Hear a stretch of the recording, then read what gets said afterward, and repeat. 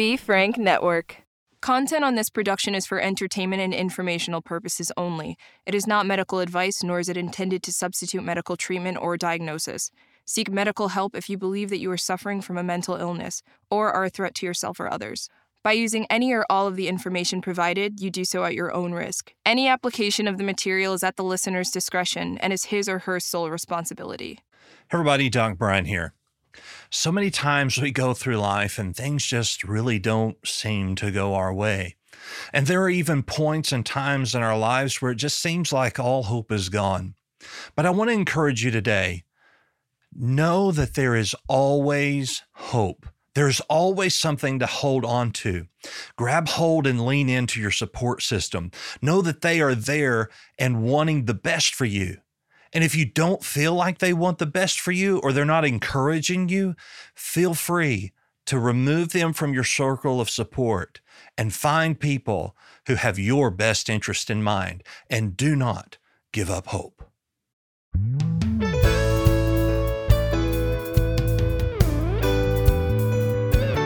Everybody, Doc Brian here, and welcome to Doc Talks, where we talk about people's troubles, trials, tribulations, and hopefully triumphs in life. As you may remember on one of our last podcasts, we talked a little bit about physician-assisted suicide, and there's a lot of controversial thoughts about what that really looks like and what that really means, not only for the person who has the terminal illness, but for the families and friends of those people. And you know, it's just a difficult topic to approach, and we all have different ideas and responsibilities when it comes to that. I have with me today JJ Singleton, and JJ, I appreciate, first of all, you being here with us today. Honored to be here. So, JJ, where are you from? Tell us a little bit about your family background and dynamic. I'm from a small town about 20 minutes from Asheville, North Carolina, in the mountains. What's the name of that town? Because I was in North Carolina for several years. Canton, North Carolina. We are famous for a paper mill. I know exactly where you're at. Yeah, that's born and raised here in a little community called Bethel, which is about a few miles away from Canton. So grew up in a town with probably about 750 people, and Asheville's the big city to me. Yeah, the hilly city, if I remember correct. Yeah. Now, Asheville's where the Biltmore House is, right? It is. Yeah. Yes. Many school field trips were spent at the Biltmore House. Yeah. So do you have brothers, sisters? I have one older sister, two younger brothers, a half brother, and then a whole bunch of step siblings. Yeah. So are you married? Have kids? I'm not. I'm single and no kids. I'm an uncle of 6, though. So those are pretty much what I figure my kids will. Yeah. And how old are you again? I am 34 now. I'll be 35 in 2 months. Okay. All right. I saw you on TikTok, and you were talking about your diagnosis of cancer and how you had colon cancer or have colon cancer, and the treatments were going well, and then you found that cancer had spread. Can you tell us a little bit about how you come to know that there was an issue and what that diagnosis first was, how that came about? Yeah, in 2015, I was getting back into shape. I was a college athlete. I played college football at a small school for 2 years, and then I got hurt, too many concussions, kind of let my body go, was, the typical early 20-something, just more into having fun than worrying about taking care of my body. So 2015, I started CrossFit, working out, diet, was getting in shape, and I started feeling a throbbing in my abdomen. Typical 27-year-old, it's nothing. I don't need the doctor. I'm not wanting money took out of my paycheck for health insurance. I'm single. I don't need that. Well, I ignored it, and by the time September 4th came around, you could see the tumor throbbing through my skin. And my mom, I was turning gray and losing weight. So my mom made me go to the doctor. And it turns out I had a mass in my colon, which was about 98% blocked. And as soon as they said it had a mass and it's most likely cancer, all the little dots that symptoms I've been dealing with for the last months made sense. Mm-hmm. So within a week, I had a colonoscopy, diagnosed with cancer and was in surgery. And what emotion was that like, knowing all of this was just transpiring so fast? Yeah, it was a lot of numbness, and like I had my family around, and they were the ones that were more asking questions, what's going on? I was just like pretty much living in a daze at that point. I was like, I'm 27. At that point, I thought colon cancer was my grandpa's cancer, like old man cancer. I was like, nobody my age gets colon cancer. Sure. It's just a haze kind of going through those weeks when I look back on it now. Yeah. And you mentioned, your family was there that asked a lot of questions. How would that have been like had you not had that support system? I have no clue how I would have made it through. Like, I've been growing in the colon cancer community. There's people I meet that don't have that support. And it just blows my mind, because I was like, I relied on them so much. They took me to doctor appointments when I couldn't drive. They gave me a place to stay when I needed, because I was living with one of my best friends and my younger brother who were in their early 20s, and not the best age to have somebody going through chemo and cancer living in there. So they gave me a place to stay, and they just were there doing everything for me. So yeah. At that point, my mental health was not good. So them being there to get me through that was everything. Of course, being in oncology during that period of time, was there ever a mental health counselor that worked specifically in oncology that you had access to? I had access to one, but at that point, the typical, 27-year-old guy raised up was not like mental health. I was like, nope, I can handle it all. I do not want to talk about it. And it took me years before I was able to see a therapist and talk about it. And that is one thing, like, I try now to break that stigma, because it about ended it was rough going there for a while. Yeah. And a lot of people, they get this idea, and there is this stigma that when you see a mental health counselor, it's because there's something wrong with you. You're not strong enough. You're not, and those things. And, I really try to emphasize that your mental health is your physical health. We wouldn't deny that we had high blood pressure. It's there in front of us. And so when it comes to mental health, a lot of times we want to go into denial about, is this really something wrong with me? Is it my environment? And whatever it is, it's okay to seek mental health treatment. 100%. It's that mental health, it affects all the other parts of the life, physical health, the emotional, everything. Absolutely. So from then you had a scope, you were diagnosed with cancer, you had surgery. What was that first surgery like? It was a massive surgery. The tumor, I was kind of lucky. It was in a spot where I did not have to have an ostomy bag or anything. They were able to reconnect it, but my body did not recover well. So I ended up spending 17 days in the hospital, having to have an extra emergency surgery. But they ended up removing 80% of my colon and 36 inches of my small intestine because the tumor was so big. But I didn't have any cancer in my lymph nodes at that time. So there was bright spots. Sure. So at this point, having that much of your colon, your bowel, small intestine removed, do you have an ostomy bag now? I do not. They were able to reconnect it, and it's enough to where I get the nutrients I need. I just have to eat a lot more smaller meals than regular, because everything goes through me so much quicker, and have to plan my days around that a lot more than normal people. Sure. Yeah. My wife had ulcerative colitis. So she, from about 4 inches of her small intestine down, is all false. So she has a J pouch, which I'm sure is probably what you have. And like you said, when she's got to go to the bathroom, there's none of this, okay, the next exit we can stop. She's got to go. Yeah. And so that brings a whole new dynamic into your life of having literally, when you say planning, you literally have to plan and know what to eat or what not to eat, and making sure that there's a bathroom close by. Yeah, I used to just love, being random, like waking up, me and some friends wanted to go on a trip, you could go. But now I'm like, I can't be in the car that much because I did not plan for it. And I ate these foods yesterday, and I was like, this will be a 10-minute, every 10 minutes we're pulling off on the side of the road. Yeah. Been there, done that. Yeah. Yeah. So what type of therapy, as far as oncology wise, were you doing at that point to try to seek remission?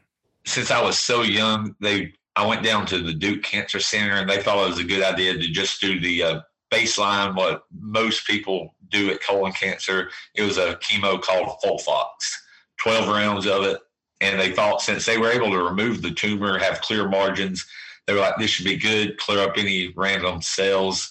And, after that, we move on, hopefully NED into remission.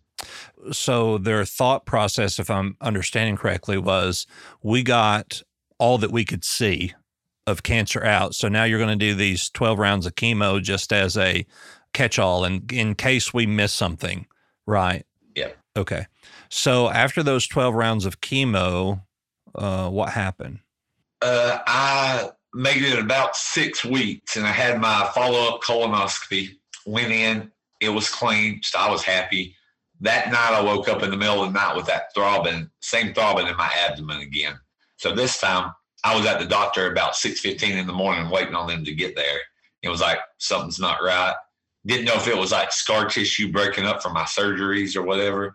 That day went, had another scan. A few days later, it came back and showed there was a mass in my abdominal wall. So next we went, biopsy, more scans, visit to Duke, everything. And it turns out the cancer had spread to my abdominal wall. And now this time it had spread into lymph nodes throughout my body. And so when you say it was in your abdominal wall, that of course means it metastasized or it moved there. But was it a tumor? Or was it just throughout the abdominal wall? There was a mass. There's one major mass in my abdominal wall, and then there's other spots that on a PET scan lit up. So there was other cells all throughout the abdominal wall, but there was one big mass, and it was right around where the stomach emptied into the intestines, throughout that area of the abdominal wall. Yeah, and so with it being throughout, it's not like you can take out your abdomen. You kind of have to have that. There was no radiation because in the abdominal wall, the cancer, it just moves. I've never had other than the first colon cancer, I've never had it in a solid organ where they could just go in and cut it out. It's just a fluid. Right. So at that point, I guess the diagnosis became terminal. Terminal and incurable because of it being resistant to the mainline chemo. Okay.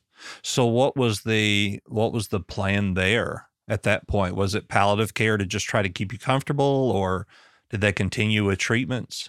Yeah, we decided that we wanted to see if other chemos that acted a little different would work because it was spreading so much, and I wasn't ready to die yet. So we started down the list of different chemos. I went to something called FOLFIRI. Then I combined the other two with that. The next one after that failed. And I can't remember the last one that I tried names. Medical people like to have 15-syllable words for these drugs, yeah, but absolutely. That's why in mental health we have so many acronyms. Yeah. And I'm sure they do in oncology as well. So are you currently on chemotherapy? I am on a immunotherapy-based drug because all the other chemos failed, and I started a clinical trial, which was this immunotherapy drug. But as I go, spots pop up and go away, and they will add a certain side chemo drug to me that I'll be on for 4 or 6 months at a time until the next scan shows improvement. And then I can get off of it until something else pops up. Right. So for the benefit of the listeners, chemotherapy targets the actual tumor or cancer to try to eradicate it. Immunotherapy is trying to trick your brain into getting rid of it or getting an autoimmune response to not allow it to grow. Is that a good understanding? Yeah, the immunotherapy I'm on, everybody has these things called T cells, mm-hmm. but your immune system blocks them from attacking because they could attack anything in your body, your organs or anything. This drug takes that block away and it allows them to attack the cancer. So my body pretty much thinks I'm really, really sick 24/7 every day. So it's constantly attacking the cancer to keep it from spreading. And so how does that affect your everyday life as far as energy, ability to do the things that you want to do? it is a lot different from the chemo, because the chemo was like a all of a sudden, all at one time punch. This has been, I've been on it for over 5 years now, and it's kind of steadily grown. Like the fatigue, every couple months, I'll be like, I'm not able to do what I was able to do a few months ago. So I have to adjust lifestyle like that.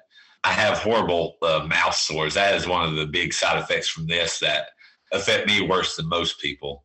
So I have like the cracked lips, sores all down through my throat, and then just the appetite, taste of food. Pretty much eating's my least favorite thing to do right now. Yeah. But so you probably have what they call licus pleuris in your mouth. They look like kind of like canker sores or blisters, but that's not what it is. And oral mucitis. I can't pronounce. I do stuff for them every year on that day, awareness day. Mm-hmm. But it's that fissured tongue. Like at the dentist when they do the little water to the air to dry off your gums, mine will start bleeding when they do that. Yeah, which is a result of the immunotherapy. Yeah, right. So it's kind of got a way that you ought to be like have a very sensitive mouth and deal with all those, but it's keeping me alive. So yeah, I can handle that. Yeah. So what is eating like? Do you have to make sure you eat soft foods? I do. And then I just found out a few weeks ago that through all my chemo and stuff, my body's developed the celiac disease, so allergic to gluten. So now I'm trying to learn on new foods that I can eat, but I'll find one food that tastes good and don't upset my stomach, and I pretty much eat it all the time until it changes. Yeah. So right now it's a lot of oatmeal. Yeah. That's one of the things that can taste good and it don't make me sick. So, and there's several different flavors. So yeah, and then I can add some like fruit, like the bananas to get the nutrients and stuff. Add a little protein like powder to help, try to keep my weight up. So it's one of the better foods that I've enjoyed here. Yeah. And so without having a bowel or colon, that's where you get your iron from. Yes. And iron is such a major thing, not with just in our mental health, but in our bodies to produce blood. So how are you getting that iron intake? I've actually had quite a few iron infusions. Right now, I had my last one in March. I had one of the big, 10-hour iron infusions. At certain times, if it's not so low, they'll do the quicker ones where it's like an hour or two. But this was like the double bag it looked like rust going into my body. Mm-hmm. And it smells terrible. Yeah. And I tell people, you have that, you taste blood and you have that iron taste in your mouth, times that by about 1,000. And that's what I had for weeks after that. Yeah. And so, another thing that directly relating to mental health is that 95% of your serotonin is produced and stored in your large intestine, which is where, ironically, we get the term to trust your gut. Yeah. And so I could only assume that maybe you are on some type of mental health drug to regulate serotonin. Yeah, I'm on quite a few different ones, a lot to regulate the anxiety, the ups and downs, kind of just level me out. Yeah. I never had anxiety before all of this. And now if I don't take the medicine and go to my therapist and stuff, I can get down in some pretty dark holes. Mm-hmm. So, we know that serotonin is used to treat depression, obsessive compulsive disorders, panic attacks, post-traumatic stress, which I can only assume you have that, due to. Yeah, there's times I wake up in the middle of the night and I can still feel like the tubes coming out of me from my hospital stays and smell that hospital smell and look over in the bed. Looks like I dropped a cup of water in there because I was sweating so much. Mm-hmm. And so you mentioned earlier that you'll go a period of time and then you'll say, okay, I'm not able to do what I used to do 5 or 6 months. Yeah. When you adjust things, does that make it better, or do you just have to come to the realization that I'm not going to be able to do those things? Throughout the years, I've accepted coming to that realization where, all right, it don't make it better. This is just my new life until it changes again. earlier, I wanted to, change it to make it better, to still get all the same satisfaction and gratification from life. But throughout, a lot of failures and stuff to do that, realizing that my life is going to change every time that happens. And I just physically and mentally can't do what I used to. So it's been a journey to accept that. And most days I do, some days I don't. So it's just a kind of a lot of fluid, like, acceptance. And so how do you process that change that, okay, this is going to be different now? Right now it is quite a few sessions with my therapist, just talking through everything. And here lately, a lot of it goes back. It's not necessarily that I have to process my life changing. It's just processing all the results because of that. Like me seeing other people my age doing all this and not getting depressed, and realizing that even though my life's changed and different, I'm still accomplishing things in my own realm, not comparing and not contrasting so much. Yeah. Yeah. And, I think that's important for us to do even outside of a diagnosis, that we understand that, hey, we should not compare ourselves to others, because we don't know what they're dealing with in their life. And even more so now with social media and stuff, because a lot of times you only see the highlights of people's lives and not what they go through on the normal daily basis. Sure. So through all of this, have you ever gotten to a point of where you were suicidal? Yes. Can you talk to us a little bit about that? Yeah. It was the first time was right at the end of 2016. Like, all my treatments had failed. I was waiting to get on the clinical trial. And I was just like, I was in such pain. My day consisted of laying on a heat pad, taking as hot a shower as I could to like get the pain from my abdomen and back, and taking the pain medicine I was given just to be able to sleep for 30 minutes until it woke me up. And I was just like, this life is not worth it. I literally was like, I'm working way too hard for no joy, no satisfaction. So there was a time where I almost got to where I was like, I'm about to, just write that note and tell everybody this is why I did it. Yeah. And so what kept you from doing that? Luckily, I got a phone call from, at that point, I wasn't very open with my story, but I met a guy online, and he was going through the exact same stuff.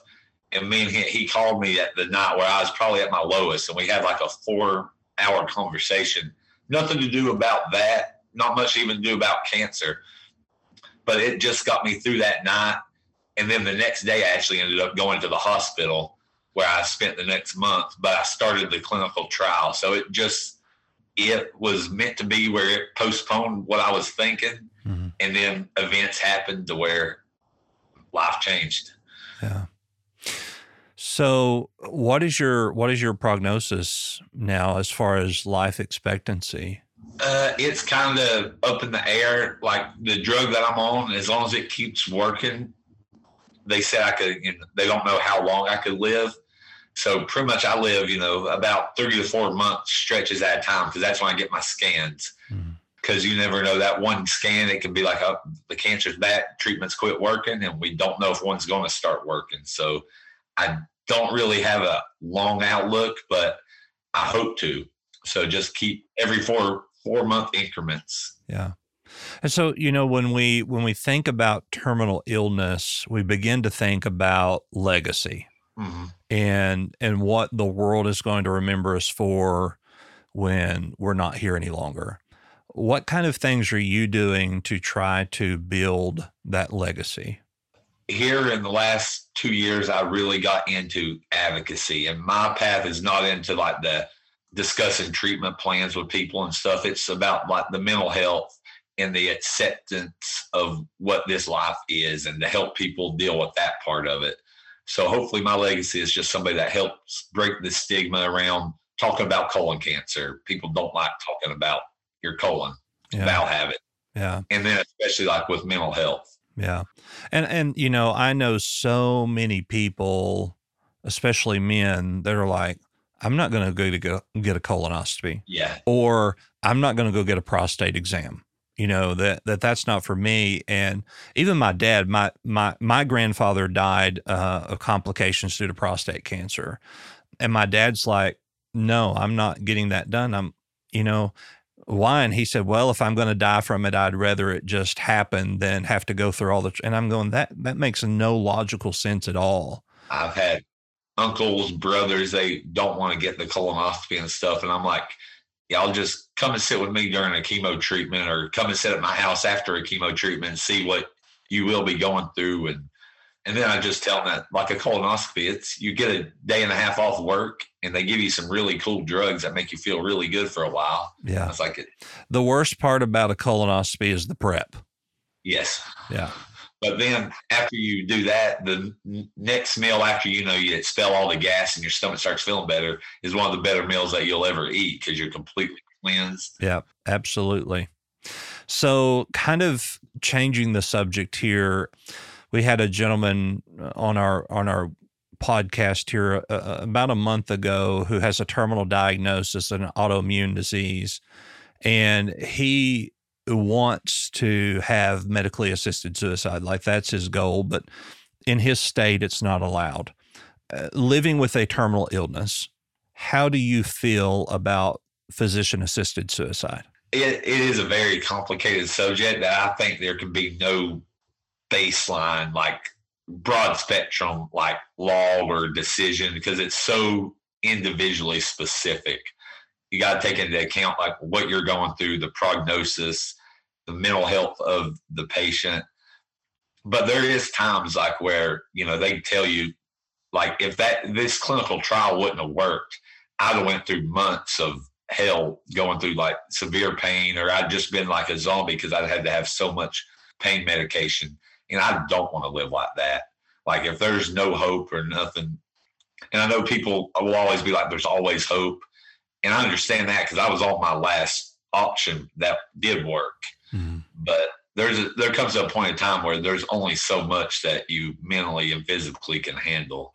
And that's why it's so important to be so open and honest about the struggles that you're dealing with and going through. Yeah. And like I said, like people like that are at that point and have to deal with so much, like physical pain is one thing, and everybody can deal with a different amount of pain. But when it's constant and growing every day seems like a year in like length, because the pain never quits. You never have relief, and it can do some really crazy things to your mind. Yeah.